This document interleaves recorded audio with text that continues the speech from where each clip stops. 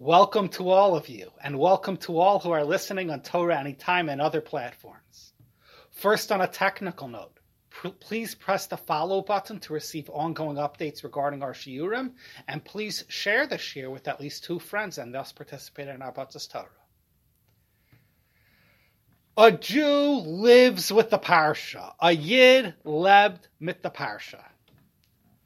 Ma'aminim, who believe in Hashgacha Pratis, feel this wind of Hashgacha in the Parsha. The Parsha has a certain magic in the way it speaks to us and relates to our personal lives. We all could find that those touch points of connection, those poignant messages relating to our own lives in the Parsha. This is true about Klal Yisrael as individuals. This is all the more so true regarding Klal Yisrael as a whole. The Jewish people and the present Matzav, the present turbulent conditions of Milchama we face. Well, certainly we look to the Parsha. We look to the Parsha to speak to us. We trust the Parsha is talking to us, relating to us. And in this regard, I think of what many have said to be the most comforting aspect of this otherwise horrible situation. And that is the achdus, the unity. It sounds almost cliche to say it, but it's true. There's something heartwarming here. When Klal Yisrael is beleaguered, we all have come together. You have Jews from different walks of life, from different machnas, different camps, even machanos which have friction, who somehow have come together to the extent that many have said provocatively, you see, Hamas, what you have done? You have brought Klal Yisrael together. Well, I want to study that issue of Achdus from the perspective of this week's Parsha. As Yaakov Avinu runs into Galus, flees for his life from his brother Esav, who's pursuing him, hotly pursuing him to kill him. Yaakov lays down for the night, and he places stones around his head. He places them as a protective pillow. Now, certainly it is hard to imagine what sort of protection, how substantive a protection will it really be? Are the critters really so short and so small that the stones will ward them, will send them away? But certainly we could appreciate emotionally, symbolically, the sense of succor, the feeling of Hashem's protection, as viscerally his head is snuggled by those rocks, by those bedrocks of security. He feels Hashem's protection. Well, what happens? Initially it says several stones. By Yasem, he placed them Eresh Osav. But then in the end of the story, it speaks of him picking up one stone. He picks up one stone and makes it into a Matzav, a monument. And Chazal are troubled by that discrepancy. Was it many stones or one stone? Barring various pshat interpretations, there is a famous midrashic imagery cited by Rashi, which says as follows. Initially, they were many stones, but then they coalesced into one, because the many stones were all fighting. Each stone as though said, I want the tzaddik Yaakov to put his head on me. And there was no resolution to their fight. So Hashem himself intervened and unified the stones. This way you're all happy. He's upon all of you.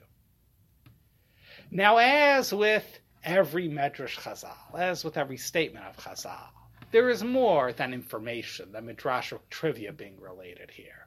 More than simply grandiose divine feats coalescing stones together. There's a symbolism, there's a concept being conveyed here. As Medrash Pirkei Rabbi Eliezer teaches, there were exactly 12 stones, the number of children Yaakov would have, the number of Shvatim Yaakov would have. And the unification of those stones represents that finally, in the end of days, despite all of the friction between them, in the end of days, Yaakov's sons will come together as one. This is a very powerful message because Yaakov is fleeing into Galus here. And we know the major issue of Galus and Geula. The to be or not to be question of Galus and Geula is this very question, the friction of Yaakov's children. The Mechiras Yosef, which sends us into the first Galus Mitzrayim, and the current Galus of Sinas Chinam. It is only when this sin is corrected that already Nevi'im teach, only in the end of days will we have that idyllic time when Yosef, Yehuda, and all warring factions in Klal Yisrael come together unified by the Mashiach. So this is a powerful imagery to Yaakov, it seems to me, as he's fleeing into Galus. There will be the ultimate resolution of Galus one day. The Jewish people will come together as one, as we are, Baruch Hashem, beginning to see today. Now, I want to understand the richness, really the majesty which goes into a piece of medrash, how it's not woven from whole cloth. This notion of the stones representing the Shvatim is firmly based. We can trace it elsewhere in the Tanakh. For example, at Har Sinai, the Torah tells us in Parshas Mishpatim that Moshe erected a monument, a Matzav of 12 stones paralleling the Shvatim. And likewise, in Sefer Yehoshua, when the Jewish people crossed the Yarden, crossed the Jordan River, 12 stones paralleling the Shvatim are unearthed from the Yarden as a monument. That here we have again and again 12 stones as a monument to the Shvatim. I believe it is based on that Chazal are seeing in the multiple stones of Yaakov, the foreshadowing of those 12 stones. And just as in the story of Yaakov, those 12 stones somehow unify. Well, that will likewise happen in these other episodes in Jewish history, whether Har Sinai, when Chazal teach us, they were ke'ish echad b'lev echad, they were united in cause, despite their dissension, that spirit of dissension that otherwise exists amongst Jewish people. At Har Sinai, we come together. That ke'ish echad b'lev echad, it seems to me, is represented by the 12 stones referred to in the Pasuk itself and the way they echo of the stones of Yaakov Avinu. And by extension, when we make it into Eretz Yisrael, whether in the Geula in the days of Yeshua or the Geula Lasalavo, those 12 stones also echo of Yaakov's stones and the way the Jewish people will eventually come together as one. So that's rewarding to develop a medrash this way and to see its richness and the richness of this message of Achdus and how it is foreshadowed from the very onset of the Galus story. This is where the Jewish people are ultimately headed, this healing which we are presently experiencing. But I think a word of caution is in order. Many proponents of Achdus try to stifle diversity. They believe that unity means conformity. And they look askance at people who are too opinionated. You're so opinionated. You're sowing seeds of pirud, of dissension in Klal Yisrael. They kind of have an attitude of tread lightly, tread carefully. Don't be too much of an individualist. Don't separate yourself from other people. Don't express your own neshama drive, your own mahalach and Torah, your own mahalach and avodah, your own approach to family life. Right? And this is, of course, an error. Achdus cannot mean the stifling of individuality, the imposing of conformity. That breaks people. True Achdus is when we can be unified despite differences. Despite not only differences in personality and how we learn Torah and how we observe Torah, significant personality differences, but even when we don't see eye to eye with each other. Right? And we have differences of view. And we even have criticism of each other.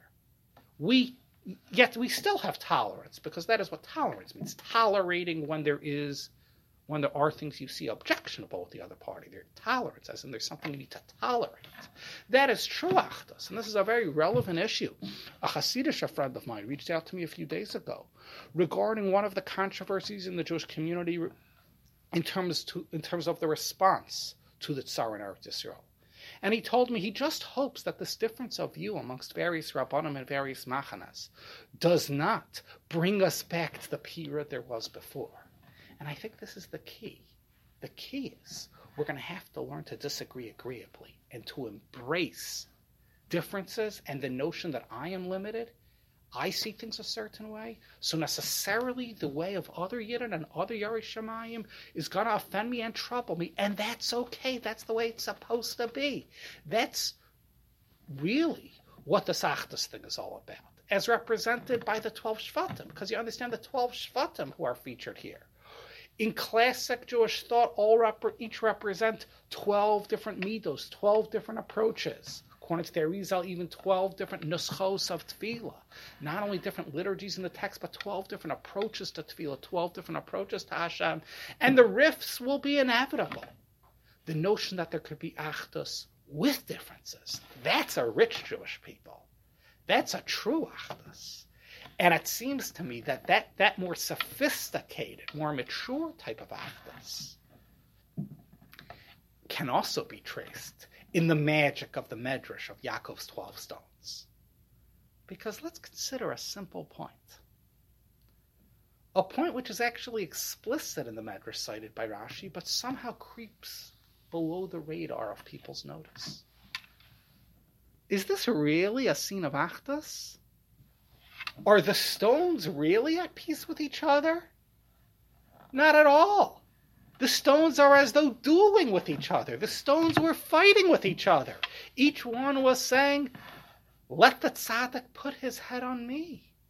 The achdus happens not only despite that difference, despite that fighting, but it is due to that tussle, that skirmish. This rock says Yaakov's head should be on me. This rock says Yaakov's head should be on me. It is due to that predicament that Hashem intervenes and unifies them. Remarkably, apparently true achdus is not despite differences, but due to differences. So long as the differences are Mohammed l'shem shamayim and true l'shem shamayim, there's no ego here. I love you as a person.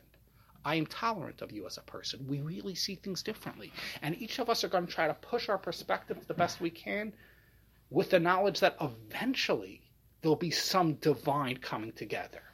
But initially, there are some stark differences here. If it's really L'Shem Shamayim as represented by not fighting over triviality, but let the tzaddik put his head on me, i.e. each rock representing the Shevet wants to be the support of endangered Yaakov, not only endangered Yaakov's head, not only his literal skull, but Yaakov's legacy, the ideals of Yaakov, which are now under threat in Gullus. It is when each rock has the same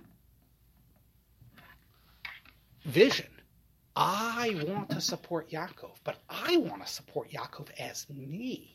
I recognize it takes my talents, my tchunas hanefesh, to uphold Yaakov's head.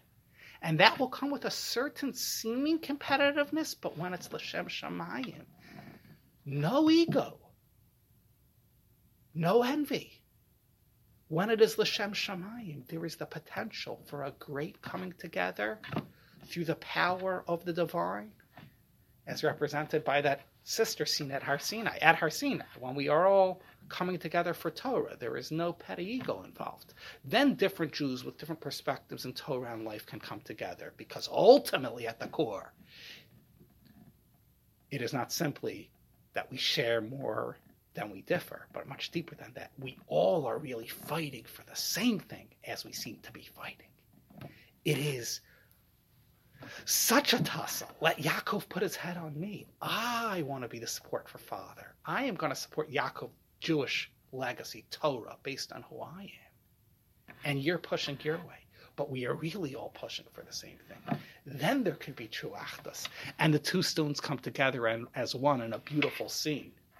Because you understand in the end, when they are all together as one, there's no more fighting. There's no sense, well, more of his head is on your side of the stone than my side of the stone. Because when we're all together, when we all have that sense of harmony at the end, harmonizing all the different stones, all the different colors, in an ever richer tone and tenor called Klal Yisrael. When we're one, there's no more competition. Competition only exists so long as we are in that separate stone form. But when we really realize that, you see, we're fighting over the same thing, and each of us advancing our own personal personality actually brings us closer, doesn't bring us apart. When we have that sophistication from which divine achdus comes together, then you have the idyllic vision at the end. No envy, We are one stone. We are one bedrock, protecting the legacy of Yaakov, the legacy of Kol Yisrael. That is mature Achdus. That is the sophisticated Achdus of Geula, for which we are all aspiring. And it is that vision of Achdus that we will uphold in the present Sarah and Be'ezus Hashem beyond in the Geula which follows. The sophisticated Achdus, unified amidst differences.